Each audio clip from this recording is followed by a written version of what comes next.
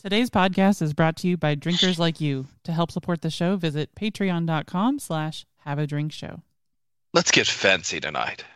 Hire a string quartet and grab a canapé from the cocktail servers. We're talking about Dom Perignon, the fanciest of champagnes. What is it that makes this bubbly wine so expensive? Well, put on your coat and tails and we'll get to the bottom of this exclusive drink. So if you have the means, have a drink.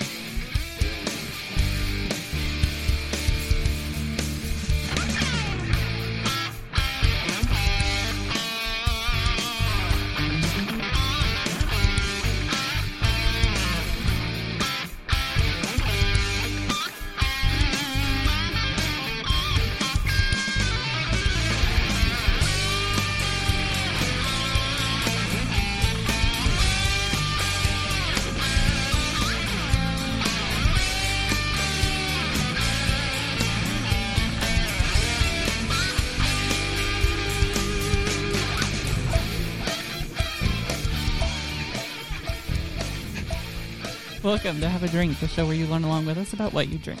I'm Brittany Lee Walker. I'm Justin Frazier. I'm Christopher Walker. And I'm Casey Price. I thought my throat was clear. Hey, remember I have like a good solid 30-second lead in before I can start. I have to clear it before I start talking. Clear. So I guess we clear the room there with Bob's got COVID for the 29th time. It's only the second time I've actually had it. No, it's the 29th time. I thought it was the third, though, at least. Look, it's the first time there was an exposure, and everyone was so panicky because there were no tests that they locked me away for precautions. So at best, I was asymptomatic, or at worst, I was asymptomatic. Second time I actually had it, that was New Year's on stream. You can document it. You can hear me lean over and say I can't smell anything. Now, I didn't actually lose my sense of smell. I was just so congested I could not smell anything. Those are different symptoms. And my leading theory is you've got to stop licking sinks at truck stops. But they're so tasty. I realize it's an aphrodisiac, but come on. Oh, it's only the finest of truck stops, though. Only Buc-ee's. Buc-ee's is not a truck stop. Yeah, correct. True. Well, you call it a rest stop, I guess. It's an experience, and you could eat off those sinks because there's like the attendant in that bathroom, literally just like he just does circles all day cleaning it. Like once they're like, and I'm done cleaning. No, they just restart. You can do a robot for that. So yeah, I do have COVID. Well, actually, I'm on. Today was my last day of quarantining. So I think you're past. You probably don't test positive anymore if you took another one. Yeah, I'm probably out of the woods now. I am clear to go back to work next week, which is handy because the week after that I'm off.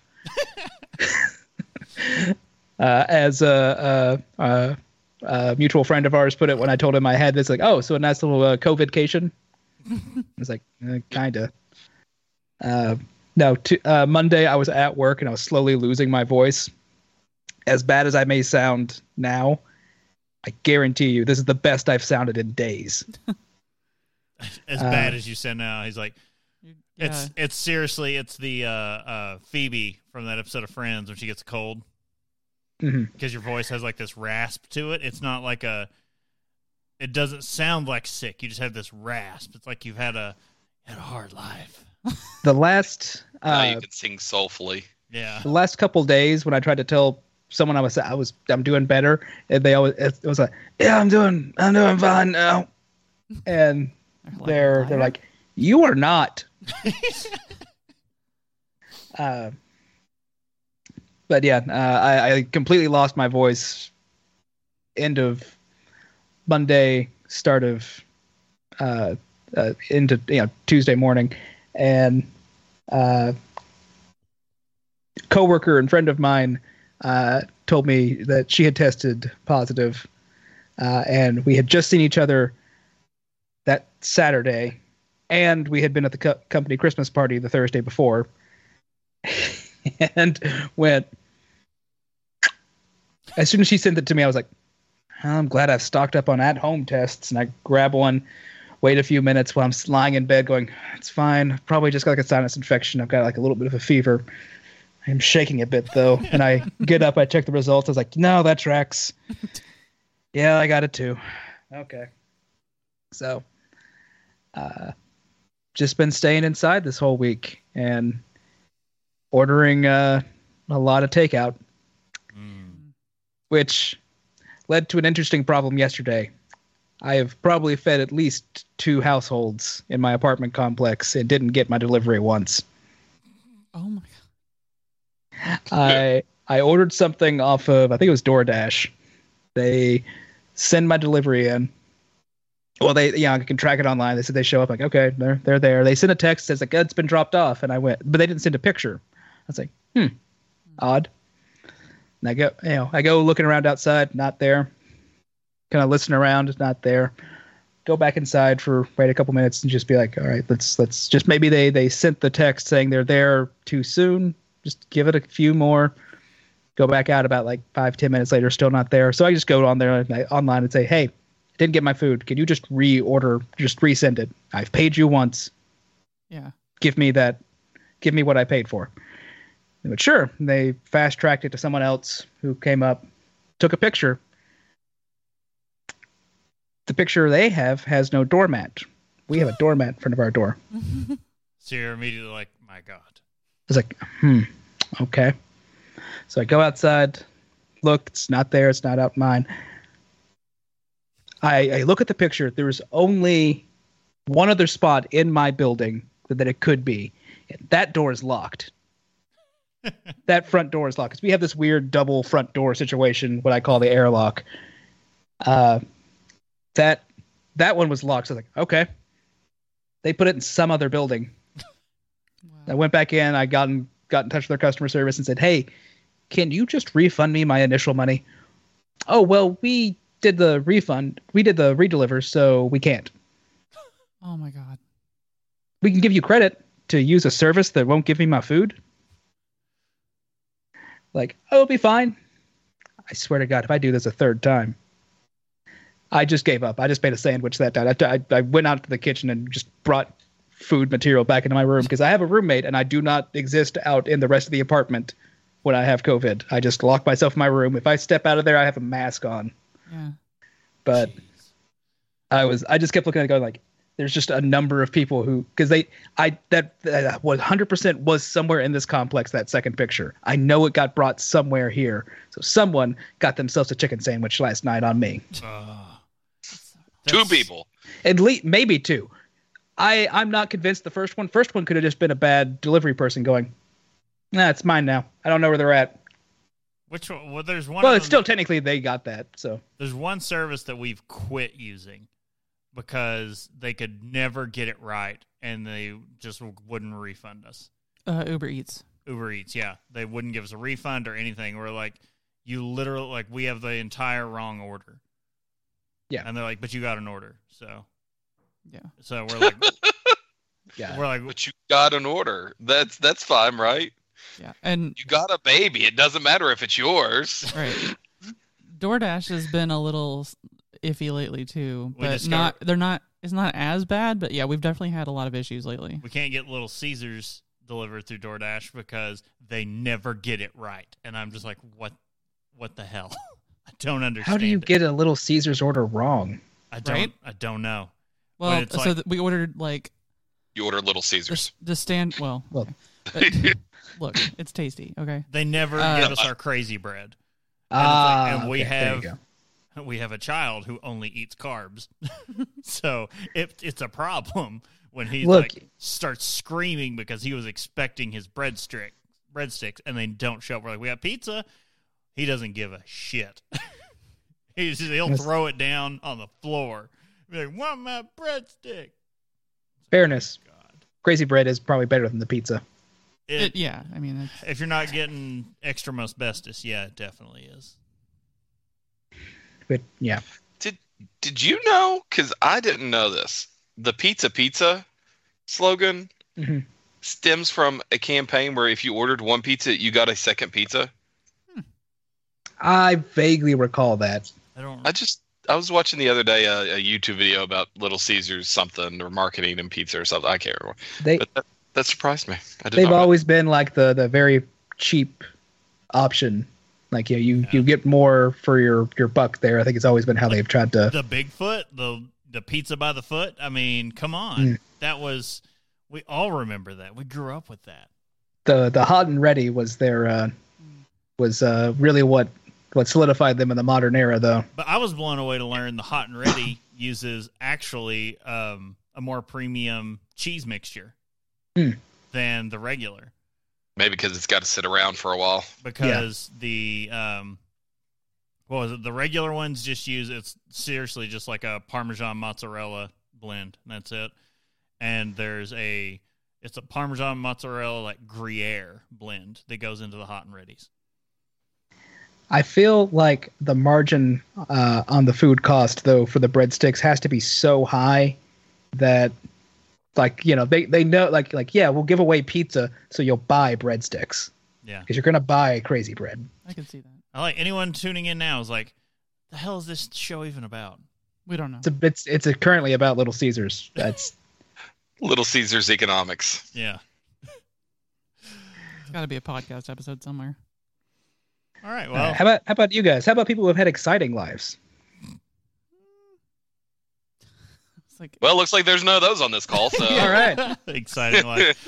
You know, like the most exciting thing that's happened to me that I can talk about on stream, because there are the trials and tribulations of us attempting to purchase a condo. It's hopefully coming to a close soon. I'm not going to swear to anything. My God. Yeah. But I'm hoping it's coming to a close. And everyone, like every step of the way, everyone's like, that's just what buying a house is like. And it's, why the hell does it have to be like this? Like, there is no excuse. Invent the Carvana model for houses. Right? I want a house this vending complicated. Machine. Like, granted, there are dozens of extenuating circumstances throughout this whole thing. Yeah. Like, it is just rife with them. But no, it shouldn't be this complicated. But the thing that has brought me joy through all this, other than my child looking at me in the rearview mirror on our way home yesterday, as we passed a tire shop and going, Dad, pull over. I want to go there. I'm like, you need some tires?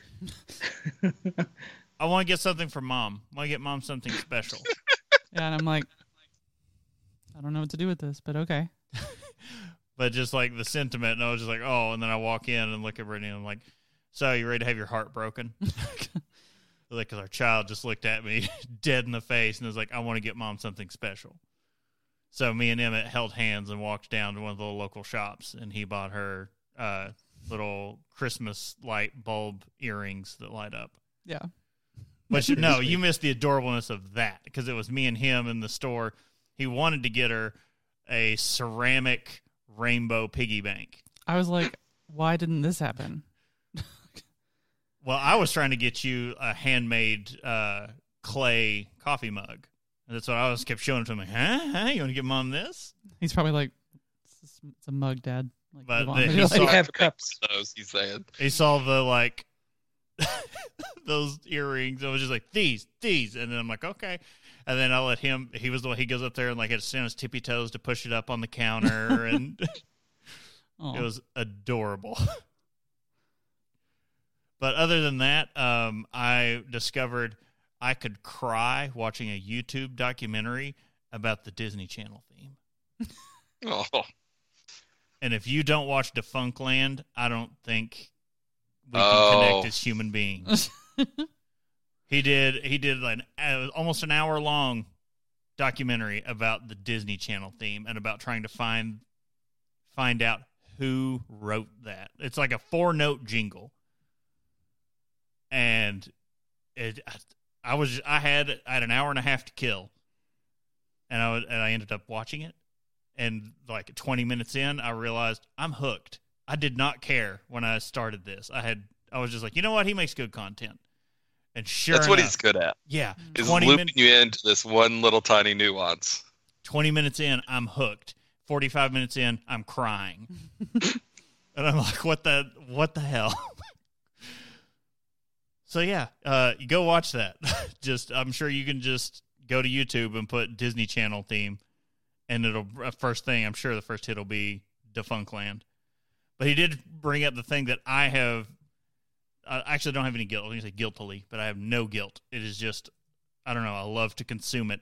But you can find these entire channels on YouTube that it's just retro commercials. Oh, the feels going through that. You're like, man, am I 12 years old having stayed up till 3 a.m. again watching Married with Children on Fox? Because it's all those commercials just like coming back at you. You're like, God, this is so good. But yeah, that's the high points of my last couple weeks. Brittany? I've had, aside from there's been some issues lately, as anyone has, especially sometimes it turns out this time of year. But highlights, I had an awesome last week before 2 weeks of vacation at work, and because my boss was there, and like, which is a big deal for me because like she lives in Texas, so like she only comes in like once a month. But we had a holiday party. It was really fun. Blah blah blah. So I had fun time at work, and I won some stuff from the holiday party prizes, which I was like, I won like a $15 Chipotle gift card, and it was like sick. Nice. Yeah, I was like, that's a winner right there. And beyond that is just like us like watching stuff. I am one of the apparently large amount of people. I am almost finished with the Wednesday series on Netflix. Boo. Stop judging me. Boo. There's no Boo judgment. This woman. That's tailor made for something that you would probably enjoy. To be fair, that like honestly, Jenna Ortega as Wednesday, like I was hesitant. She was really good. Like she nails the like flat expression situation. Like she can say a lot with her eyes. It seems. I don't know. Are you disappointed that Aubrey Plaza never got a chance to do a Wednesday Adam? No, it needed to be her. I actually think now after watching it, it's Wednesday. It's the chick that they cast is perfect. I just meant, years back, not currently. Oh yeah. Thinking about it, I think Aubrey Plaza would have been good, but at the same time, she kind of has this like, I don't know. She has actual energy as opposed to just. She gives off the vibe of like, just like kind of, the resting bitch face all the time. Whereas like I feel like with Wednesday, you have to have like this utterly neutral face a lot for like saying the craziest shit. Fair enough. And so I'm like, okay, no, this chick nails it. So I guess I think what you're trying to say is, so Wednesday's more of it's so straight faced you can't tell if she's judging you, so you're assuming she's judging you. Whereas Aubrey Plaza, exactly, she's judging you. Yeah, she takes like the Mean Girls approach, which is, and then like this approach is like completely different. And also, I love that Christina Ricci is in this show, and like literally the opposite of what she could ever be for the Wednesday character that she played. So, but it's wonderful. I guess also for the watching I think things. that's pretty much it. Oh yeah, we talked a little bit before. We don't want to like hog up all the time. Yeah, pre-show we were talking. We watched A Christmas Story Christmas, and we're completely blown away and surprised by it. If you've seen the original, just Christmas Story, it doesn't even matter if you liked it. You could be one of those people who hate it. Watch A Christmas Story Christmas. Yeah, it's good. It's funnier than it had any right to be, and just like a reminder, since the first movie took place in the 40s, this one takes place in the 70s. So, and it's, without spoiling anything, it's Ralphie as an adult and a family, and events have brought him back to Indiana, to his hometown, for Christmas. Yeah, and really good. And it's seriously, all the surviving cast from the original are back. and you will be surprised about how good it's only on HBO Max. So if you better be ponying up for that, or know someone who has ponied up for that, like we have. I know who it could be. And it's hard to find because for some reason, despite it being a Max original, they don't advertise it on the site at all. It's not thrown at you anywhere. We had to go and search it, and on the original search, it tries to throw us that like bad 90s Christmas Story 2 thing. And we're like, no, that's not it at all. So yeah, Casey. Okay. We did the normal like week stuff this week. Had work Christmas party stuff, which was fun and interesting for an all remote company to do. So it ended up being like bingo once a day, and then we had like just little get-togethers, and then on Wednesday we had trivia. So our team did decent. We didn't win at all, but our team did pretty well. What kind of trivia was it? We started off with general knowledge, which was extremely difficult. And then, because we got into like really intense questions about world leaders in the 1800s that I was like, oh that's come on. So what you're saying... You would have done well. Yeah. Bob would have been your phone a friend. Then we got into like nerds and geeks, and there was a president's section with 4 answers. What you should have done was just said, hi, I reserve the right to give to have these 2 people answer my questions, and you just have me and Chris on there. There you go. It works out well. The one president question was, what 4 presidents were first name, last name, start with the same letter? Wow, that's Herbert Hoover, Calvin Coolidge. I would have already lost. Let's see. It's gonna take me a minute to run through all of them. Let's continue on. Yeah. The one that stumped us was Ronald Reagan. Ronald Reagan. Yeah. I was gonna have to start back and kind of work my way down my president's list. And it was a quick, I think we probably had close to a minute to answer all 4. So my start at the beginning and work my way forward as I could remember them did not work very well getting to Reagan. It's easy to do a list of presidents that way, though. Yeah. If you don't have to start all the way at the beginning, you just need to you can reconstruct around the presidents too. You'll know 1, 16, and 35. And you should be able to kind of reconstruct presidents around that. Because that's Washington, Lincoln, JFK. Yep. And that's when they introduced the hydro-encabulator.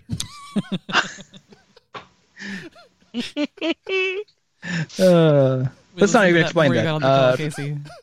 Just let it roll. Yeah. But tomorrow we're going to go and rewatch Paw Patrol for a second time live because they're in another city that is semi-close. And I know it will make the kids happy. So I'm going to go sit through that once more. Emmett is so jealous. And brace yourself because the second Paw Patrol movie is coming next year. Oh. So it's the Mighty Pups movie. So it's going to be the superhero dogs again.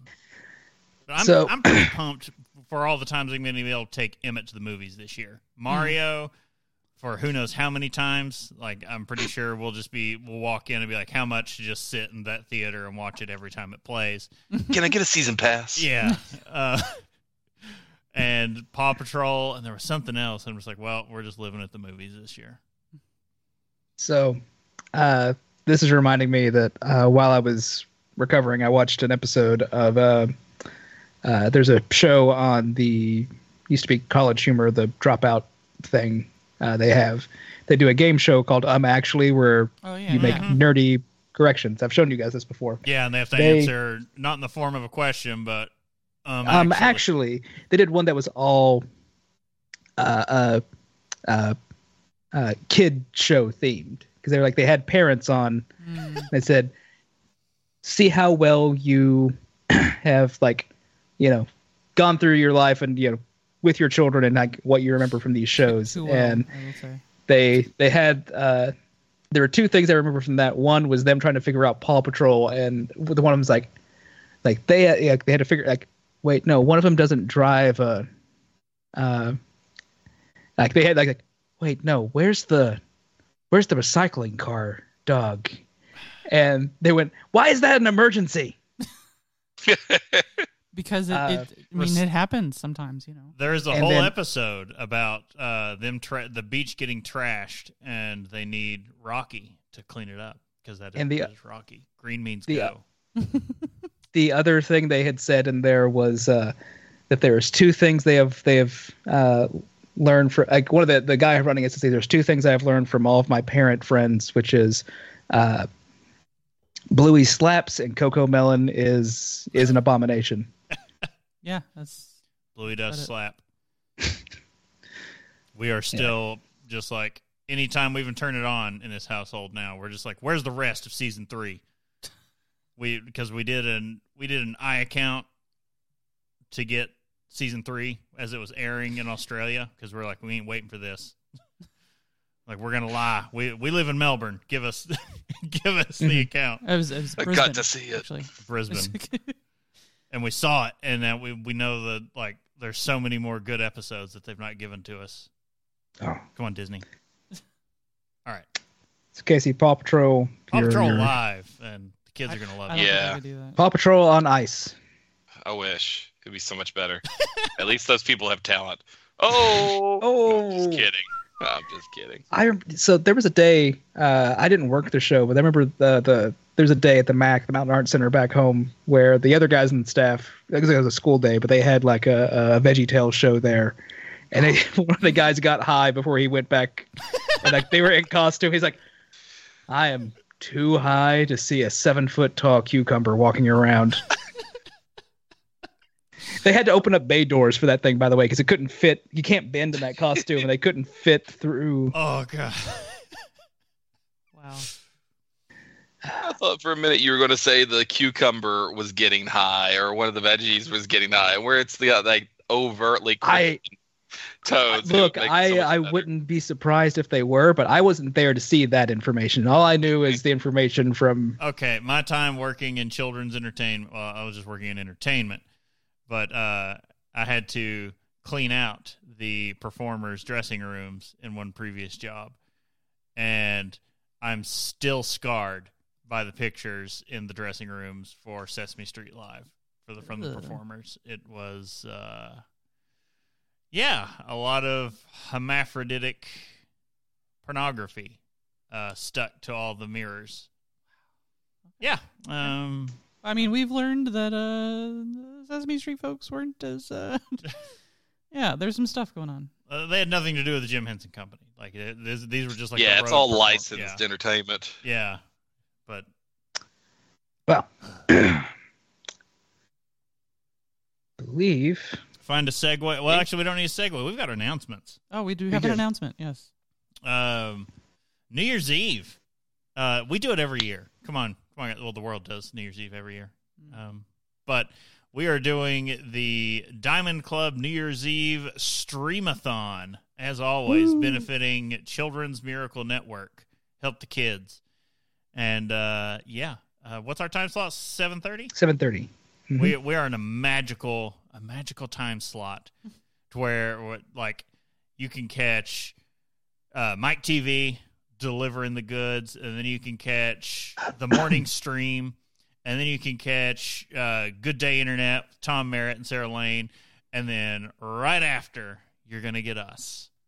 It's just like a power couple hour block. We're going to be probably rated from the people who were just watching Tom and Sarah, and I'm like, like if he even says our name, which I guess he has to, but someone, I'm gonna throw up. He will refuse to. And then and stay tuned for whoever. I can't remember who's after us, but I do know more good stuff. It's more good stuff, and then Marbles. Marbles is after that, but yeah, it's oh crud! I just looked at the schedule and I was like, man, we always go right after each other. Oh come on! No, I'm not gonna. Someone cover Kill Time. But yeah, we'll be raising money. We've got a fun thing. I think we've got may have some guests on ours. Yeah, hopefully that all works out. And VOD Squad. Yes, because they always either go right before us or right after us. So yeah, from day one. That's how it's always been. I feel like I think they were like maybe right after us in the first time or something. But yeah, ours is we're gonna have the organizers on of the whole thing. Kent Namus from Ritual Misery, and it's gonna be a blast because we're gonna go through a vertical of Dark Lord. I was gonna say I didn't know if we wanted to go ahead and say it just to say it was something special. But no, there's gonna be something special. I slipped them each. If you tuned into this show, you might get what I'm laying down, but I slipped them each a surprise vial just labeled with 3 X's, so they don't know what it is. We did an episode. Just trying to get rid of it. Casey knows what it is. But because it's legally not allowed to be poured down the toilet. It'll make it so clean. Well, we'll announce what it is on that stream, and we'll also work out a figure that they'll get to say, and they'll shoot it. I'm writing a check that their asses have to cash on stream if that number is met. I'm sure they'll do it.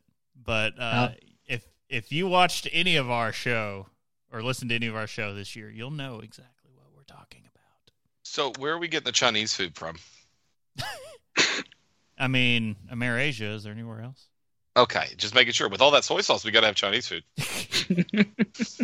That should be a test, like to just dip the dumplings in the Dark Lord. Straight into the Dark Lord. I mean, you could try it.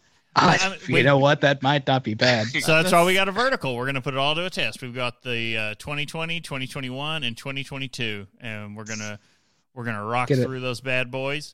I think 3 to 5 year is the sweet spot. A lot of my preconceptions have been thrown out the window in the past couple of years. So don't know. It might.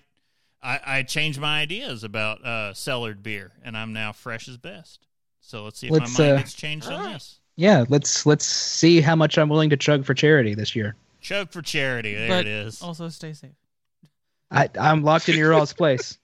The only danger I have is alcohol poisoning. That's when he does That's. I'm not locked in here with you. You're locked in here with me. That's what I say to the beer when Chris opens up the fridge. Anyway, let's get started. Oh, I'm gonna have to work on my tolerance. The rest of the champagne? No, and it's pronounced champagne. Oh God, no!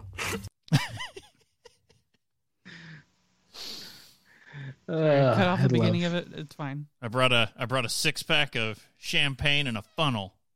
One of the best lines Fry's ever delivered. All right.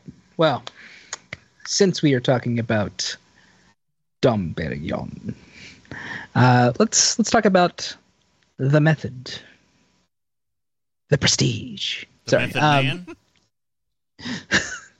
Yeah, Method Man. He invented Dom Perignon. What about Red Man? He just enjoys it.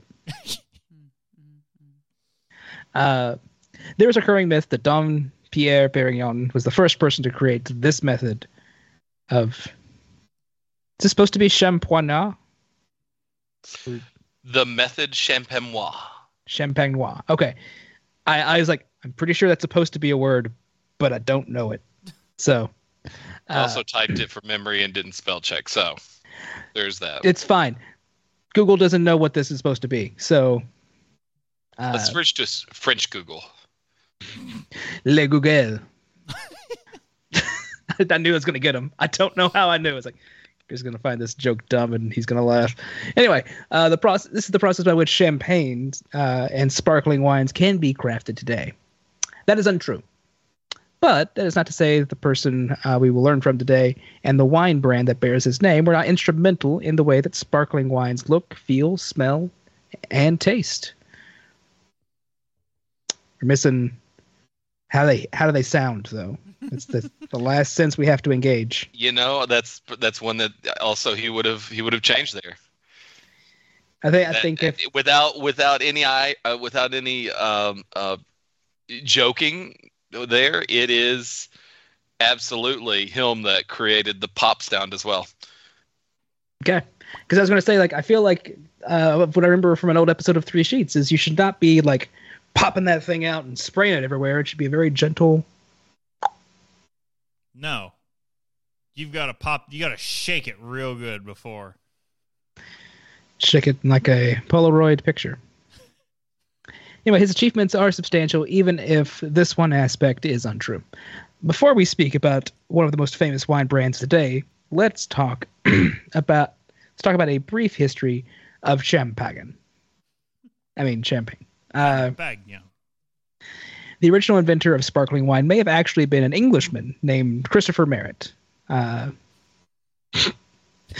Brother of one Thomas. Tom. It's like, who got it in their head? Okay. Actually, the reason we all paused. Tom's brother's name is Tim. So Christopher Tim Merritt. No, Christopher Doxing Merritt. people over here. Jeez. Christopher Merritt, scientist, physician, naturalist, metallurgist. That's who in 1662 first documented the how to put the fizz into sparkling wine. That is very much of that time. Like everyone's like, oh, look at all the various titles they have. That did not mean they did all of those things well.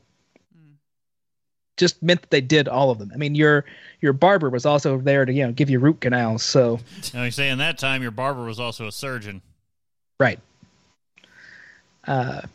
He's got sharp knives. That's all you need, and ways to clean them. I was like, I just got Sweeney Todd in my head. We say he also makes meat pies. This may not be a surprise for those who know. For alcohol manufacturing, the process to create sparkling wine is much the same as those used to create carbonated beer. The original source juice is fermented completely dry without any major carbonation. The still wine will then be placed into a bottle. A small amount of sugar and potentially some fresh yeast can be added. This bottle is then capped and allowed to re-ferment in the bottle. This process is used for bottle conditioning for beers or even cask ales. In the case of Rio Ale in Britain, the sugar source would be fresh, unfermented wort. The re-fermentation in the bottle would add carbonation, but also create some additional yeast settlement in the bottle itself, something that is less sightly.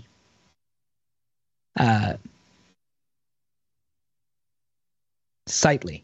Thank you. Wasn't sure where that one was going. I went through a lot of typos. There was a couple where I was like, I don't know what this is supposed to be. Yeah, so this the was other all languages, you just like, who knows? I don't. But that's when we come back to the retro encabulator. When thinking of quality wine, one does not usually want to see chunks of yeast cloud their glass as if they are enjoying a Hefeweizen. I mean, I would prefer a Hefeweizen. So, wine is usually meant to be perfectly brilliant in clarity. Says the snobs. I want me some $2 Dom. Just imagine if you've got the New England wine group coming along here in a few years. No. I don't even a wine person. I put my foot down. Get you some of that hazy sparkling wine. We joke, but it's coming. Isn't that at that point? Isn't it just like grape must? We've got to go through iteration. We've got to go through iterations first. We need a very aggressive must. We have to have must wine first. God. Then you're gonna have hazy must wine. What was the one that Dogfish you have Head did? You have an East Coast and a West Coast must. What was it? It was really good, actually. It was delicious because they had one that was barrel aged that just like knocked my socks off, and then they never made it again. Oh, I can't remember it. Go on. Well, to solve this issue, and to get the excess yeast out of the bottle while maintaining carbonation, there's a process called racking. This is where the bottle is turned upside down and turned to allow the yeast and trub to fall into the neck of the bottle over time, and eventually right up against the cap and opening at the top. Once the sediment, I guess, has concentrated to the very top of the bottleneck, it will be dipped into an extra cold solution.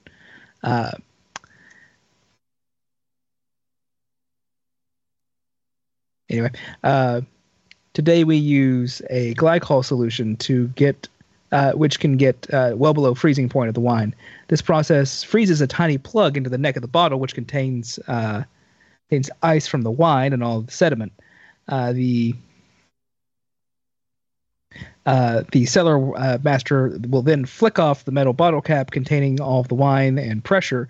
This causes the plug of sediment to be shot out of the bottle, and there will be some release of gas from the wine with this. But the cellar master is quick and careful to rescue the bottle with a mushroom-shaped cork and a wire metal cage. The sparkling wine is then ready to be washed and labeled. Same thing happens to me when I eat White Castle. We dip you into a frozen thing of glycol, freeze the butt, and then allow you to. Because this causes the plug of sediment to be shot out.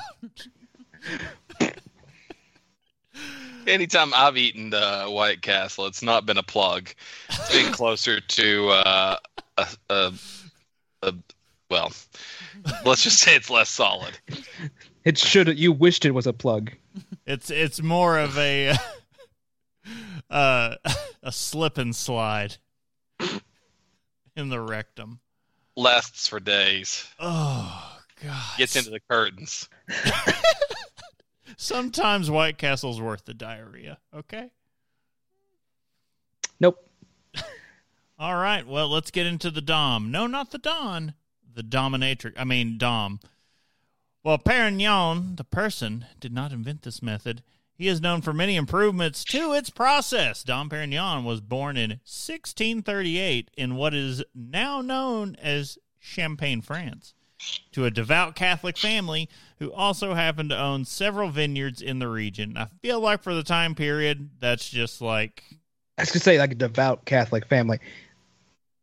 Yeah, and? Yeah, that's like... I mean, I guess Huguenots exist, but France was real stringent about killing all of them. So they usually didn't get to keep land.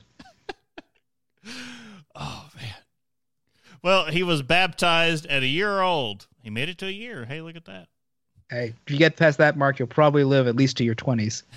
And then if you survive any wars and diseases, maybe a good while if you're rich. And grew up highly influenced by the church.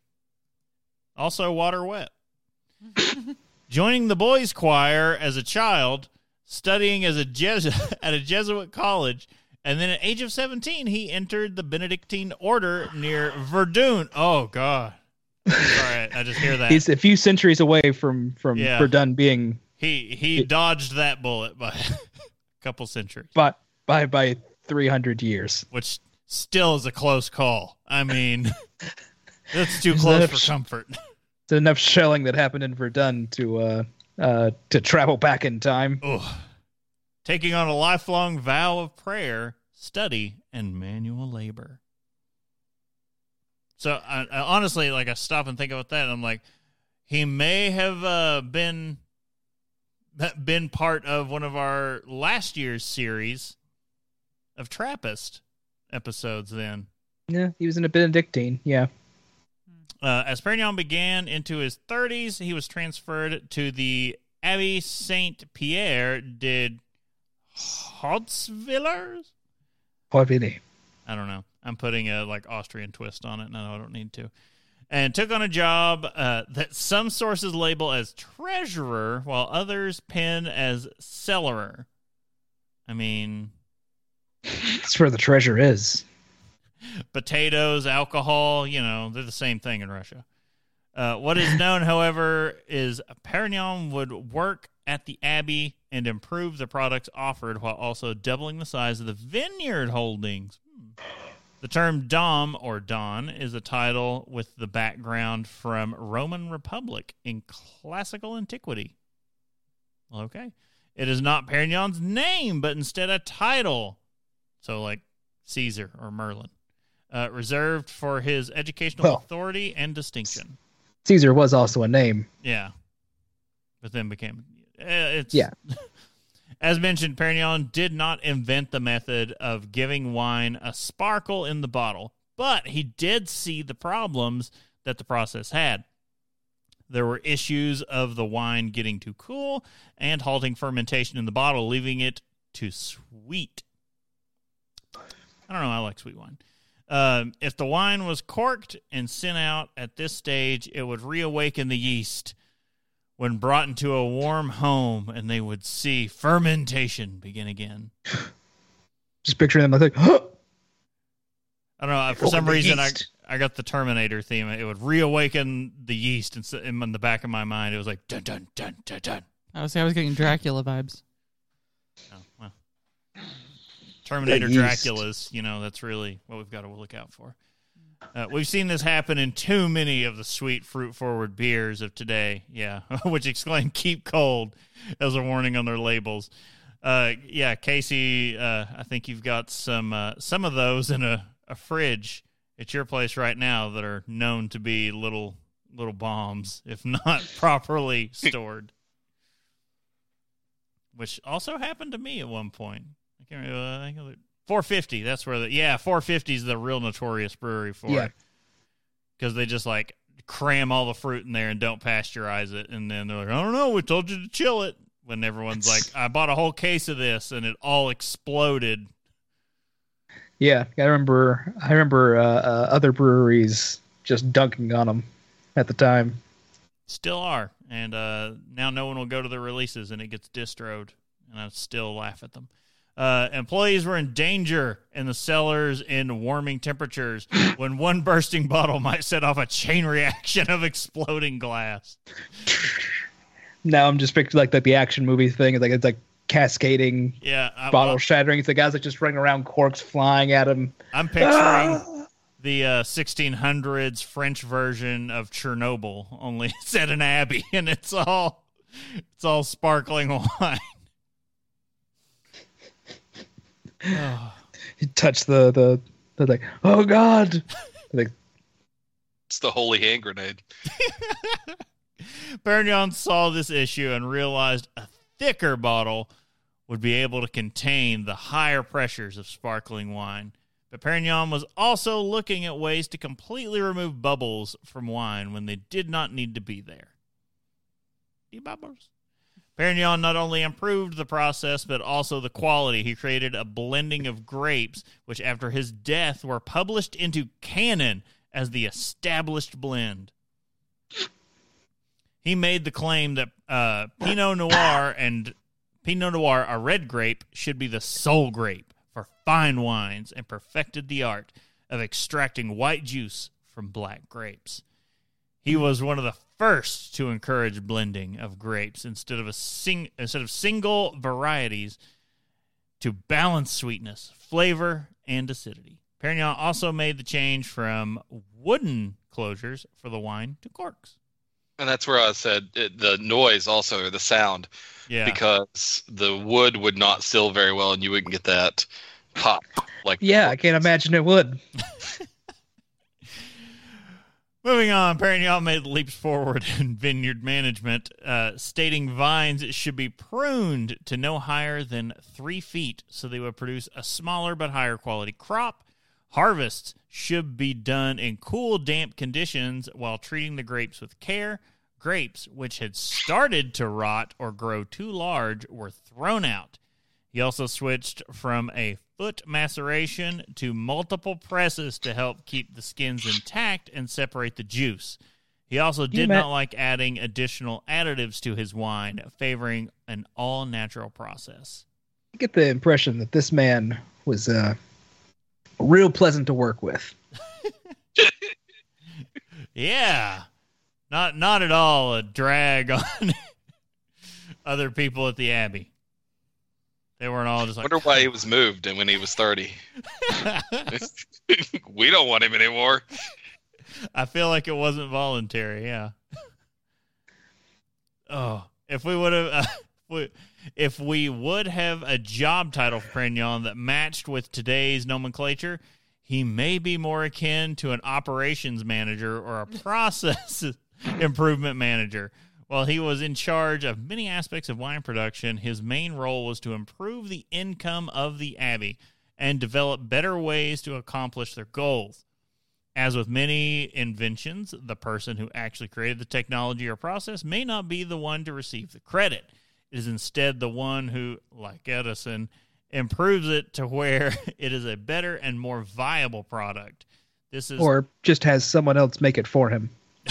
Yeah. He just kind of got the rights to it all. Why invent something when someone else can invent them and then you pay them for that and have the idea patent? Exactly. This is possibly why Perignon so often gets the credit for inventing sparkling wine.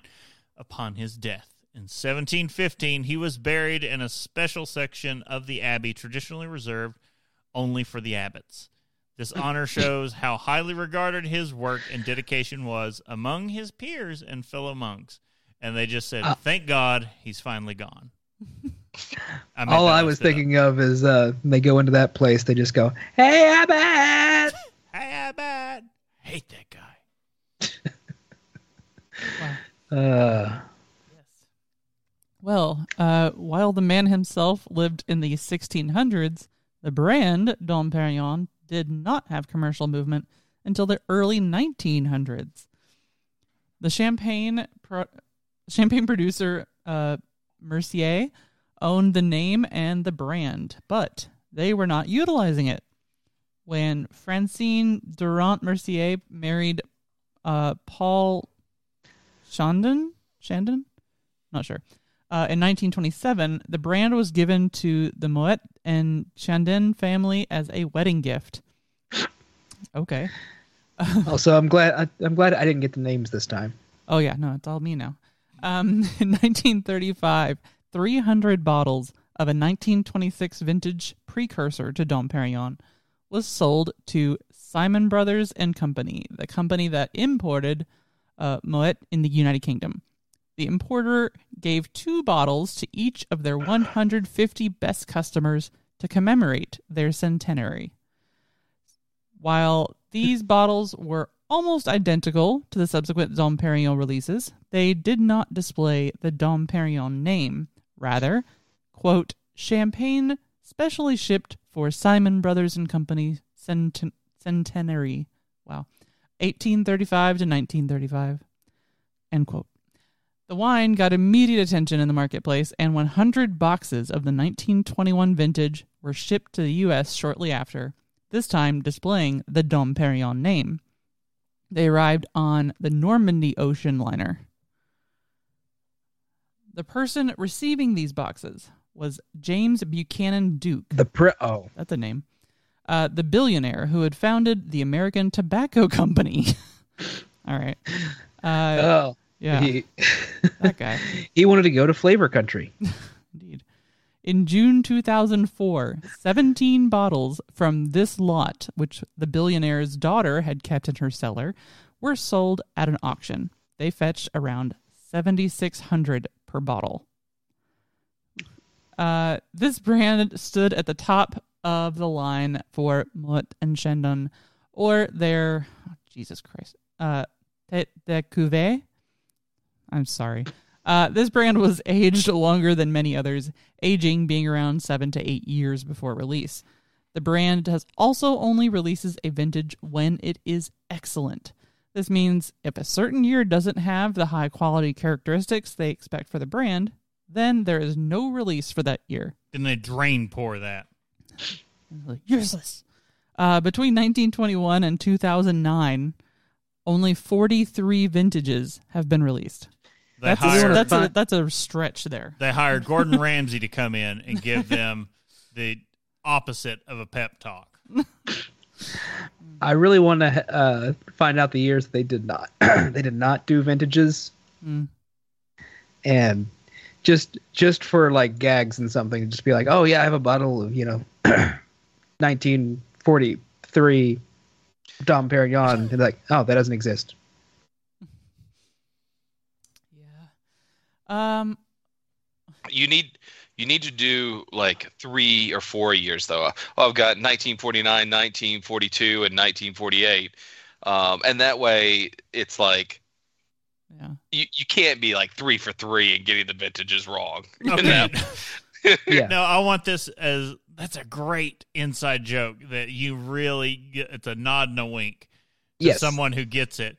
Because I know you can get the fake labels. Get the fake labels for those years made and put them on bottles and put them on a shelf. God, I want to put them on like the wrong looking bottles too. I want to put them on like You want it to be completely the wrong. Chianti bottle. put it on an Aquafina bottle. Well, and then if you're going that far, then you have to rename it, and it's Dom Perry wrong. Comes out only in the years that it didn't get produced. Indeed. We have so many plans, guys. Oh, that's it. We got to make that a shirt. Just take the Dom label and make it Dom Perry wrong. And yeah, make it one of the years they didn't actually release. Oh God! Don't give me ideas. Okay. Until the 1943 vintage, Dom Perignon was produced from regular vintage Moet and Chandon champagne that was transferred to the special 18th century style bottles after extended cellaring.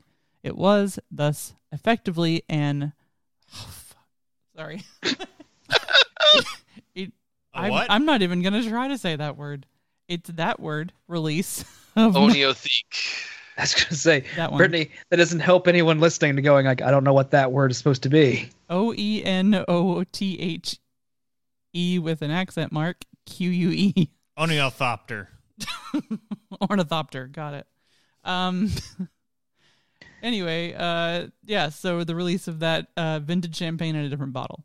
So from the 1947 vintage, Dom Perignon has been produced separately from the start. And then in 1971, the Shah of Iran ordered several bottles of the first vintage of Dom Perignon Rosé, which was 1959, for the 2,500-year celebration of the Persian Empire. A bottle of that champagne from that order was sold at auction for 24 that's euros, right? Yeah. 24 euros. 24,758 euros. I don't know how to say euros properly, sorry. Yes, in 2008. So that's fun. In 1981, Dom Perignon was chosen for the wedding of Lady Diana Spencer and Prince Charles. The magnums of Dom Perignon Vintage 1961 served on that July 29th carried a special insignia created just for the ceremony. Imagine if you had one of those unopened today. How much do you think that would go for at auction? I just want to know how you would have snuck it out of the royal palace during or wherever the wedding ceremony was held. I'm sure there's a bottle or two of that's set back, or a case in the queen's cellar or the king's cellar. I'm picturing some schmuck that's just working there, in the gloves and suit, serving stuff, and as after they've like, we need another bottle, he goes back there and he picks out 2, shoves one into like a potted plant, and another he takes out, and he comes back later and wondering where you were shoving that second one. And man, he had cheeks of steel. Can I hold that? Then he comes back out and shoves it up, holding it by the neck with his cheeks all night. Been doing his bun busters. There's some movie out there. Keister stashing it. And it may even be like I can't even remember what it is. It may be like Better Call Saul or one of those. But anyways, there's like an old lady that makes the housekeeper come over and let her check her purse before she leaves. I can't remember what it is, but it's like humorous to Arrested Development. Arrested Development, that's what it is. Yes. Yeah. Yep. Like I said, that sounds exactly like I forget. I can only think of the actress's name now. I can't think of the character, but the mother, Lucille. Lucille. Yeah, that's right. Because Lucille takes and Buster's Lucille hand. Yep.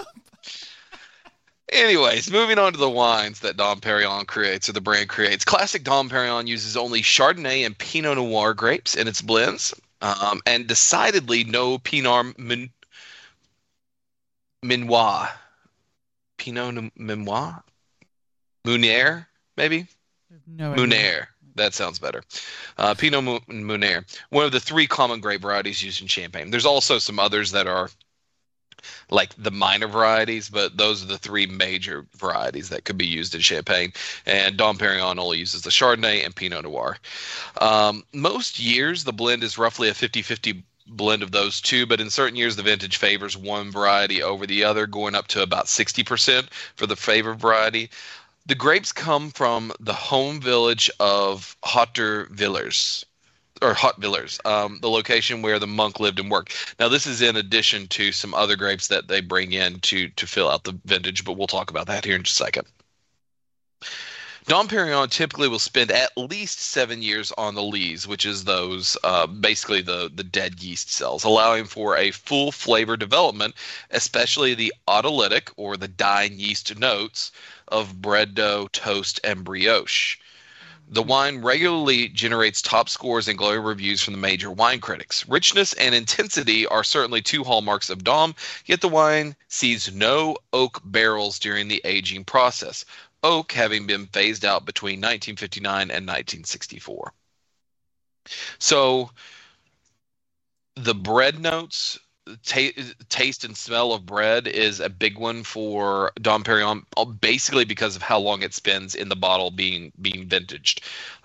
So right now, I think there's somebody can correct me if I'm wrong, but the most recent bottle you can buy vintage-wise of Dom Perignon right now is 2012. Like, that's how far back you have to go to find a bottle of Dom Perignon, because that's the last time that they put it into a bottle, and it sat around for 7 to 8 years before they were able to sell it, because they wanted to get these dead yeast cell notes of bread, toast, brioche. You want to be like vaguely concerned you're having a stroke when you're yeah. Smell toast. So its flavor profile is just like, this needs to pair perfectly with breakfast. We've got you just has to scream mimosa. Oh my goodness.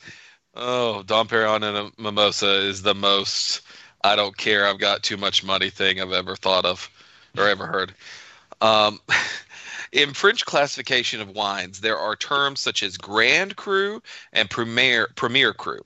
Grand Cru is the highest level of Dom Perignon or is the highest level, and Dom Perignon. So this is like the best grape variety or the best vineyards that are out there. It's really referring to where the grapes come from when you're talking about Grand Cru, and they're the top of the line, the very best you can get. So Dom Perignon uses mostly grapes from Grand Cru vineyards for its brand, but due to the desire and history to use grapes in every batch from the original vineyard of Dom Perignon, the wine produced cannot actually be called a Grand Cru wine, as the original vineyard is only a Premier Cru quality. So they will take the hit on being able to call it a Grand Cru, which is like a really big sign of this is a quality wine. They'll take the hit just to keep the name and keep the history of the monk himself. I feel like they already have enough brand recognition. I don't think they need an extra Grand Cru on top of that. Exactly. As I was thinking through the whole process and everything about why they were doing that and writing it, I was like, you know what? It's like, give me 2 more cents to get rid of the $5 more that I'm making because of the name, you know? Now, bigger numbers than that, but... Now, I will say, to go back to the idea of breakfast wine, I do want some Dom Perignon and biscuits and gravy. Jesus Christ. Let's do it. I'm down for that. Like, let's all how we first started into Utopias with that, like pooling all of our money to get the bottle. Let's do that, and let's just make a big Southern breakfast. Big Southern breakfast with a bottle of Dom. Yeah, Dom Perignon with biscuits and gravy, grits, eggs, bacon, and some fried potatoes. You're making me hungry and horny at the same time. Speaking of fried potatoes, tangent here. Potatoes O'Brien. What vegetables are in potatoes O'Brien? I've never had it. Whatever the replicator says on DS9. So that was the quiz question. Work trivia this past week. What are the quiz questions? Okay. And there was some controversy on whether it was just peppers or if it was peppers and onions that made it Potatoes O'Brien. All I could think of was Miles O'Brien from DS9. So that's. What else did he play in? He was also in TNG as Miles O'Brien. Well, was there another show that I'm thinking of? He's been in some other, like that actor has been in some other stuff. Yeah. But so he did his best work suffering on DS9 because the writers loved once per season to explicitly torture that character. Yeah. I was gonna say there's memes about that. Mm-hmm. I've seen them floating around. So let's move on to the rosé. In 1959, we see Dom Perignon begin to reach outside of their classic champagne into a rosé. The rosé has become widely sought after as an addition to the brand, in some cases fetching well more than the traditional mainstream Dom Perignon brand has, probably because the lower amounts of bottles that are actually produced of the rosé versus the standard brand. The first Dom Perignon rosé was the 1959 vintage, but it was not commercially released actually, and it's rarely, if ever, even seen. Almost the entire lot produced was sent to the Shah of Iran to be served at his celebration to mark the 2500th anniversary of the Persian Empire in 1971, as we talked about earlier. Dom Perignon Rosé was first made commercially available to everyone else in 1962. It is made using the assemblage method, which is preferred by many of the Grand Marquis. This involves vinifying red wine separately. So you create red wine. You create your standard Dom Perignon, and then you have a separate red wine, and then you blend those two together. So blend close to me. Before bottling, and then you do your secondary fermentation in the bottle. So assemblage, however, isn't just a case of adding a splash of red wine to a tank of champagne. The best rosés are the result of a very specific viniculture and sympathetic winemaking. I have no idea, though, what sympathetic winemaking is. I'm assuming it means that you pay very close attention.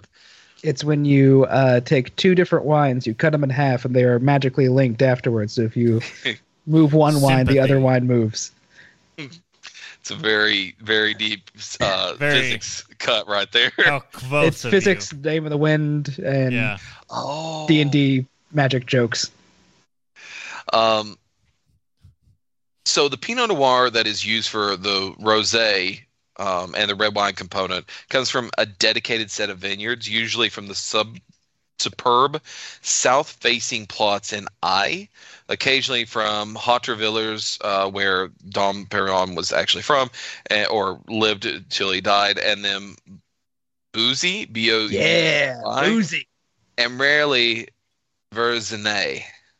Sorry, I love the idea of a vineyard town called Bouzy. It's got to be like Rosé or something, but I just like, yeah, I'm here to get boozy. I want to go so I can check into something on Untapped, drinking in boozy.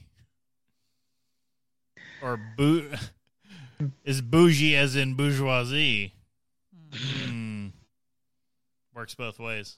The bourgeoisie. So these vineyards in Bouzy and Haute-Villers, or Haute-Villers, they are placed to maximize the phenolic maturity and include achieving the desired color of the skins. The target is to harvest grapes at more than 11 degrees potential alcohol, compared to 10 degrees for Pinot Noir destined for traditional pressings. Such vineyards are exceptional in Champagne, and the reason why more Dom Perignon Rosé isn't actually made, the limiting factor in making that blend is the red wine.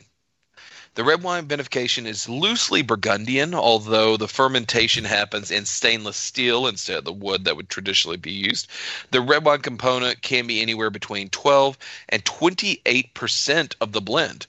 The amount may seem high, but since this isn't a full on red Burgundy. It's rather a very light red wine with low extraction and more smooth tannins. That isn't as big of a percentage in the rosé. I'm red Burgundy. Burgundians. Burgundians. The aggressive and powdery tannins are avoided in fine champagne as they completely subsume any subtle aromatic delicacies imparted by the autolysis process. So why even age out the wine 8 years if you're just going to cover up with really, like, I don't want to call it fresh red wine, but more powerful red wine? Why even age it out that long? So that's kind of the idea. Is the Pinot Noir is a very light and delicate grape. Make that the wine that's going to be going into this process. Fresh red wine, you make me feel so fine. Yeah, never mind. So we talked a little bit about that O word, Olea. Oliphant. I think Brittany may have had it. Yeah, it was Olifantastic. Yes. So that basically means that or Onio, that's the one. It's an extra aged version of the wine. So Dom Perignon actually does this, and it's crazy to think that, okay, you got Dom Perignon, which is a high-end wine, but now you've got like the extra aged versions of Dom Perignon. So it's going out and being like, oh yeah, give me the very rare Scotch out there. And now I want the 25-year-old very rare Scotch. I was gonna say it's the Macallan plan. Yeah, exactly. So commonly you're going to get your Dom Perignon at about 8 years old. The brand, however, does release some extra age versions with some of their vintages. Now, not all, though. They're called, inside the brand, they call it Plenitudes. That's the name of it. And on the releases, you may see it on the actual label as P2 or P3, which is the second release or second Plenitude, and then release 3. Politics. That's right. So the second release or second Plenitude is released after around 15 to 20 years of maturation. So take that 8 years and then double it, and that's where you're going to get into the P2 range. This extra time gives a wider, deeper, longer, and more intense flavor to the wine. It's gifted with an extended longevity according to the brand. My brain immediately added an uncut in there. Bigger, badder, longer, more intense, uncut. Wider, deeper, longer, uncut. What are we talking about here? Are we talking about wine or like a circumcision? Ooh. Don't want anything deeper, longer, more intense on that.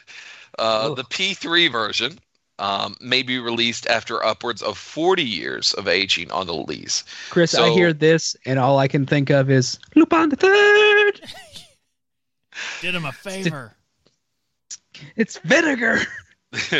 At a certain point, you have to think like the yeast just dissolves into the alcohol. You know, it's been dead for 28 years at this point. So, like, what's going on here? While aging, like you can age these wines in your cellar. It's not the same as what they're doing. They're aging in the bottle, but they're still in contact with that yeast, and that's what's adding that extra flavor from the yeast cells in the trub in the bottle.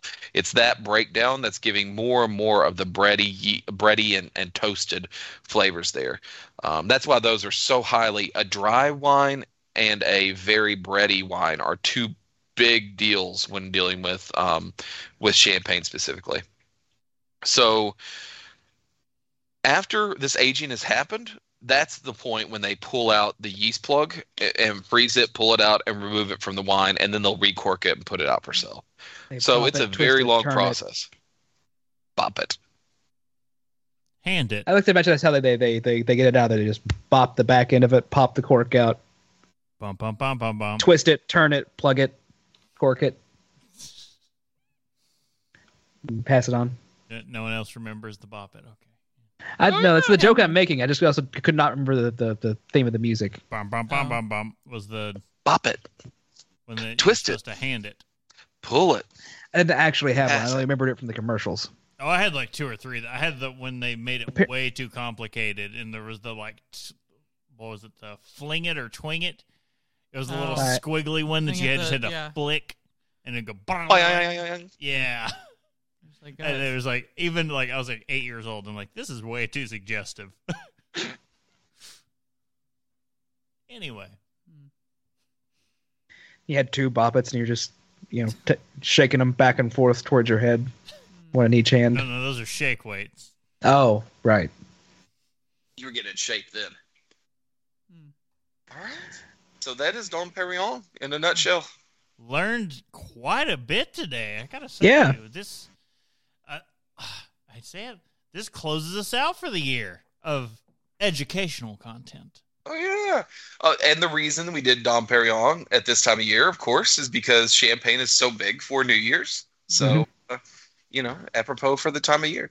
The one thing that I did not find any answers to and really was hoping to was, okay, between the death of Dom Perignon and the brand coming and being sold, like, what happened? Happened during, 300 years of them not doing anything with it? Yeah, like 1700 to 1920, whatever. Like, was it a brand? At what point did they say, let's make this a brand, and then not really do anything with it? Like, what's going on there? Because I don't think they were making wine under the name Dom Perignon. I think they had they saw and they were like, oh, here's the history. Let's create this brand. And then they were like, we got the name for the brand, but we aren't doing anything with it. Let's just give it away as a wedding gift. Chris, I have a guess. I think you may have the same guess. During that time span, what would have happened to an abbey that had... They got plundered and wrecked. They got riggedy wrecked. Mm-hmm. I mean, what did we learn last year going through all the abbeys on those French borders? They got Napoleon's. Yeah, sorry. Napoleon came and effed them hard. Then there's World War I. Not great for abbeys either. But by that point, they'd already existed and kind of split off. I would say somewhere along the lines they hired a marketing team who found this history and were like, guys, exactly, seriously, and then it was birthed. I'm willing to bet that there's a part of that time where Napoleon comes through, takes what they want, and they go, "Oh, I got some wine here. This is good wine.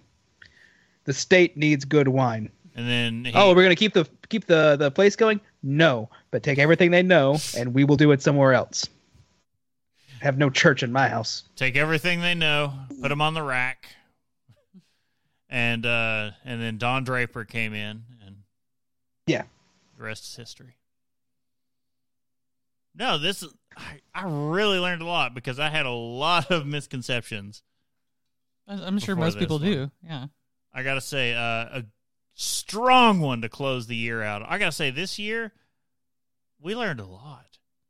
Like, I thought we knew some stuff about Scotch, which was our focus for the year.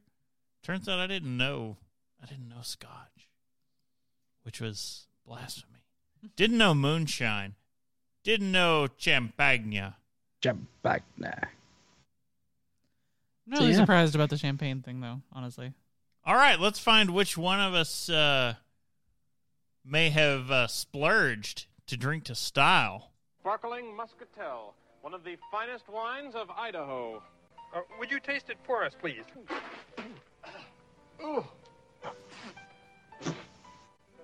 Excellent choice. Should be for 95 cents. Wish we'd have actually gotten some sparkling Muscatel. Muscatel. We're gonna have finest wine of Idaho. Oh, God. Yeah, I'm going to go ahead and do what I'm drinking. Water and NyQuil. Yeah. That's about right. It's a true cocktail right there. It's about time for some NyQuil, actually. He's ready for a top-off. I could probably enjoy some Muscatel because I love Muscat grapes. And I thought it was like a fake thing, but... There's a sparkling Muscatel? Well, I guess you can make it sparkling, but it's true. Something about it being from Idaho makes me think that it's made of potatoes, and I know that's not what it is. I immediately go, my brain is like, a potato growing climate is not grape growing climate. Like those two things do not mix in my brain. Terroir is very Muscatel. Well, we need an episode of Muscatel now.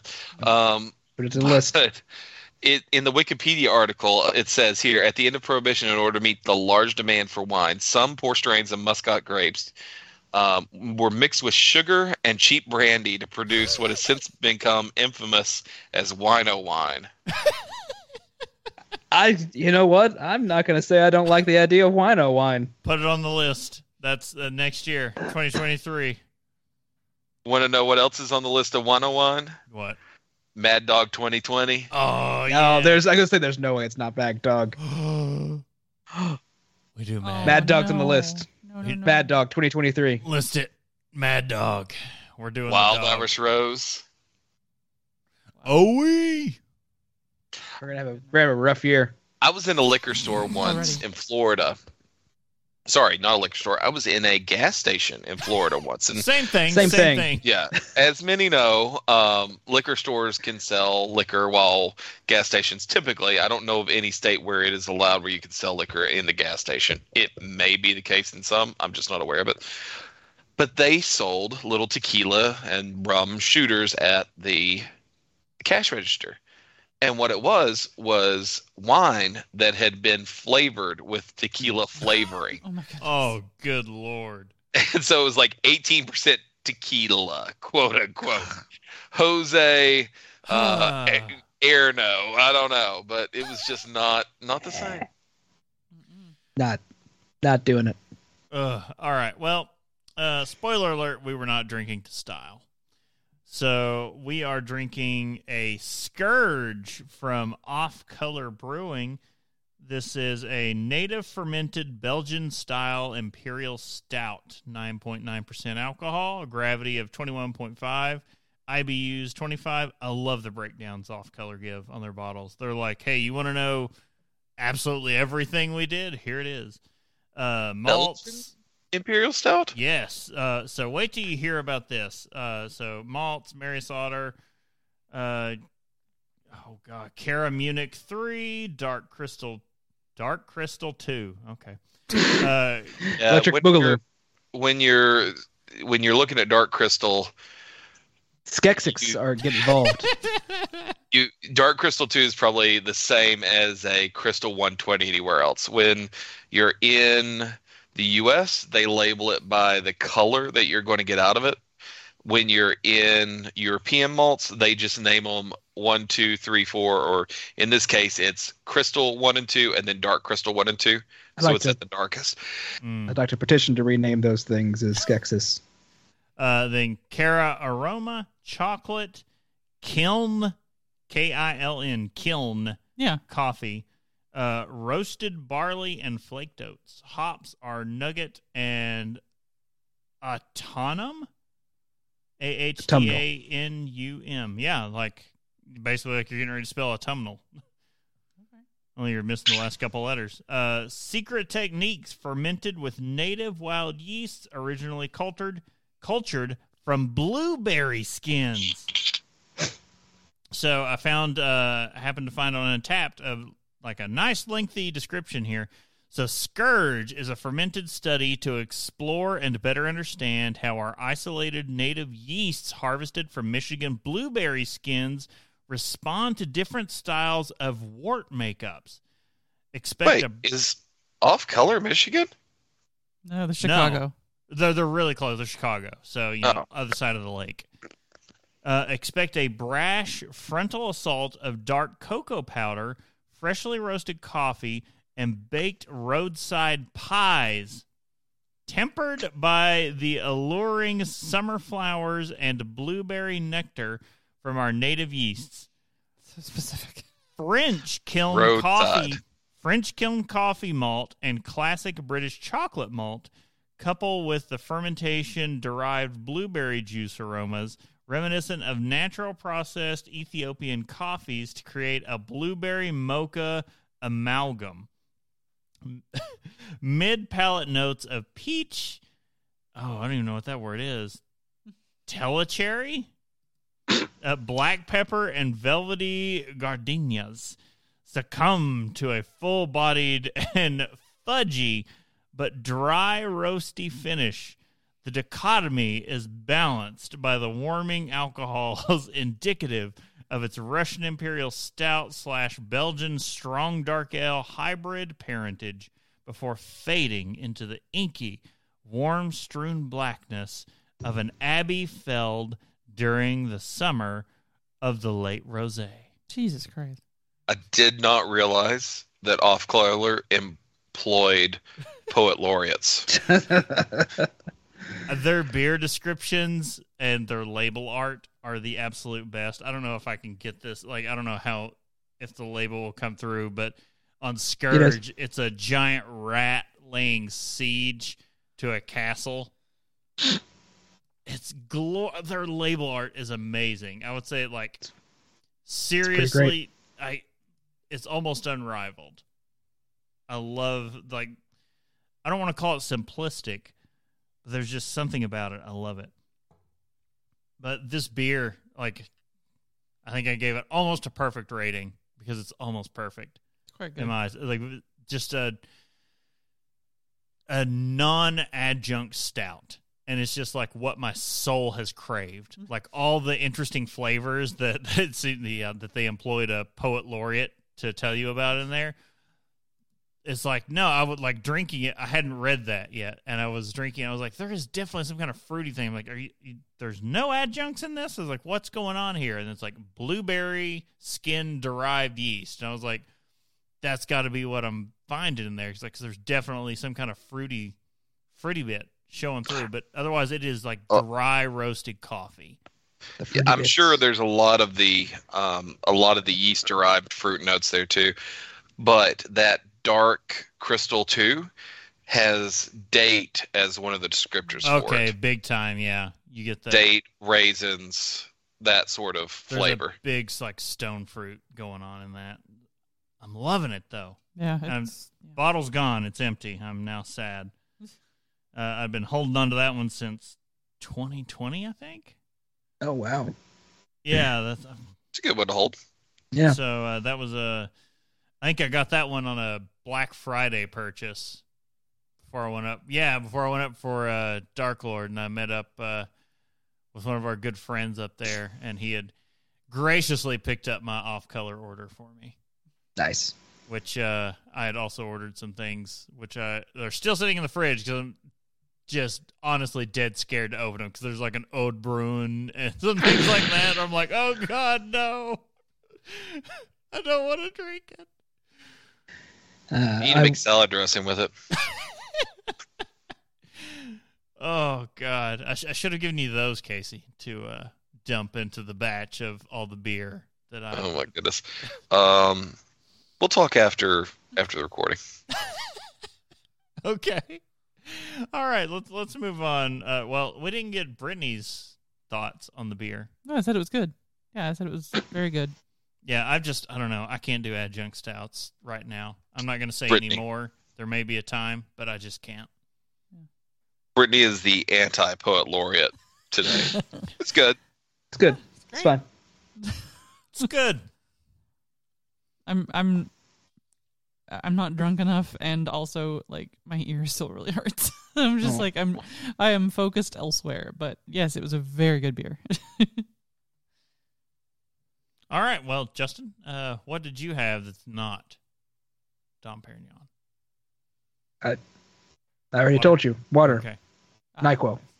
Oh yeah, good. What vintage of NyQuil? Well, I ran out of my NyQuil, the traditional like green. Yeah, the green bottle one. And so I'm using the leftovers that my roommate had, and it's the red one, which is not good. The green one is what is the proper. Yeah, since I'm able to leave tomorrow, I'm going to go to the store and pick up some. Go in tough time. Just go boil some cheap whiskey and honey together and get you done. Just boil some cheap mortar and pestle, some a couple Tylenol, some whiskey and honey, and I mean, make it Motrin since you're mixing with the alcohol. Yeah. Okay. That way you're good there. I mean, they aren't. 10% alcohol already in the bottle. All right, Casey, what'd you do? I had a whole bottle of champagne. Jambagen. Actually, not really champagne. California sparkling wine. Yeah, no, not champagne. Not champagne. I went with the Mum. I get real mad when California starts calling it champagne. I went with the Mum Napa Brut Rosé.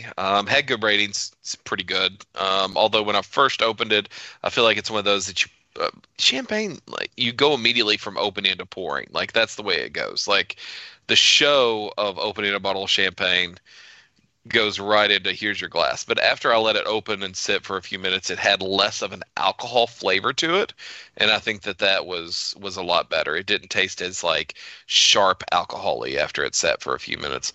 I also poured aggressively into the glass, and that helped a lot. But it was really good, not bad. 12.5%. And I figured since we were talking rosé a little bit today, it was a good place to go. Sounds good. All well, right. I was going to say today's episode was written by Casey Price,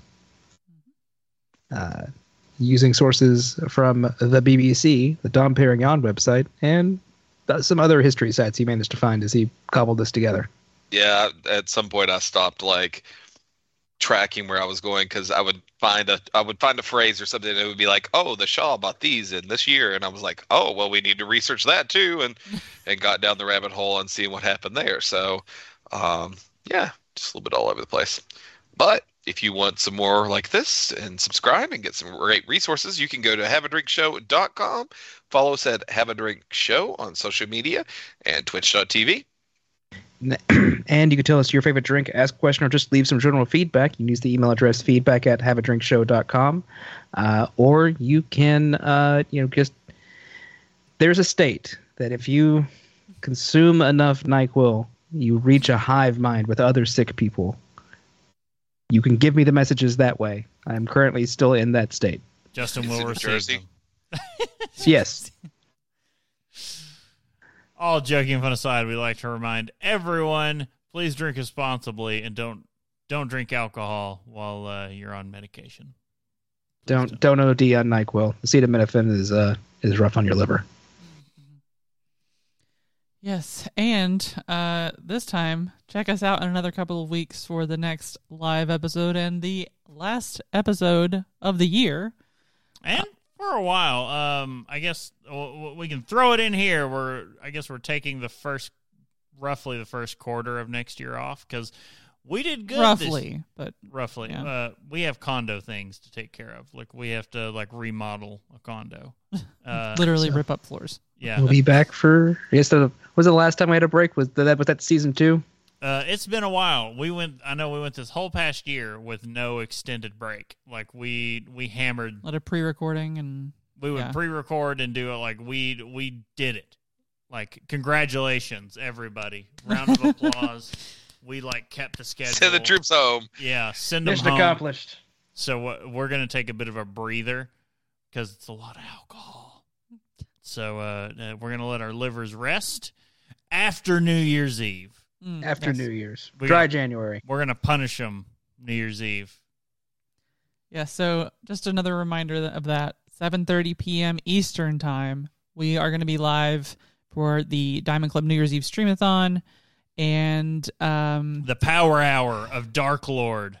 I want to say, I guess just tune into our Twitch stream because of the whole not hosting things anymore with Twitch. That's so weird.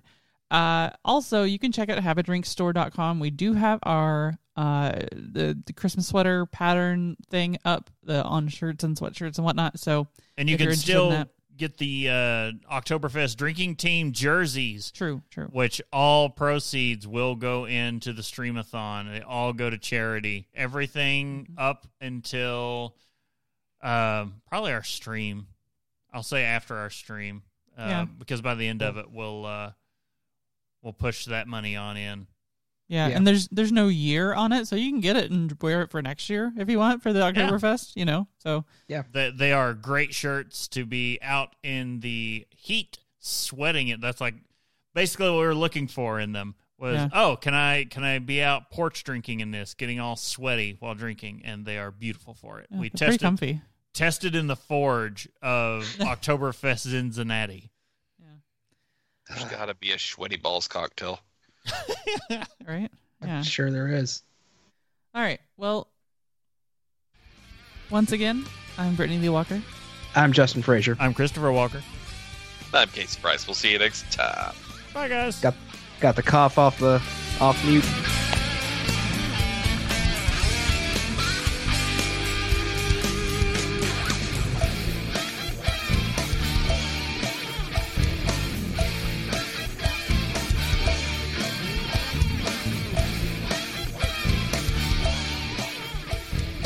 Diamond Club hopes you have enjoyed this program. I never know if I want to go with the hi-hat ride that he's doing or the cowbell. I always do cowbell.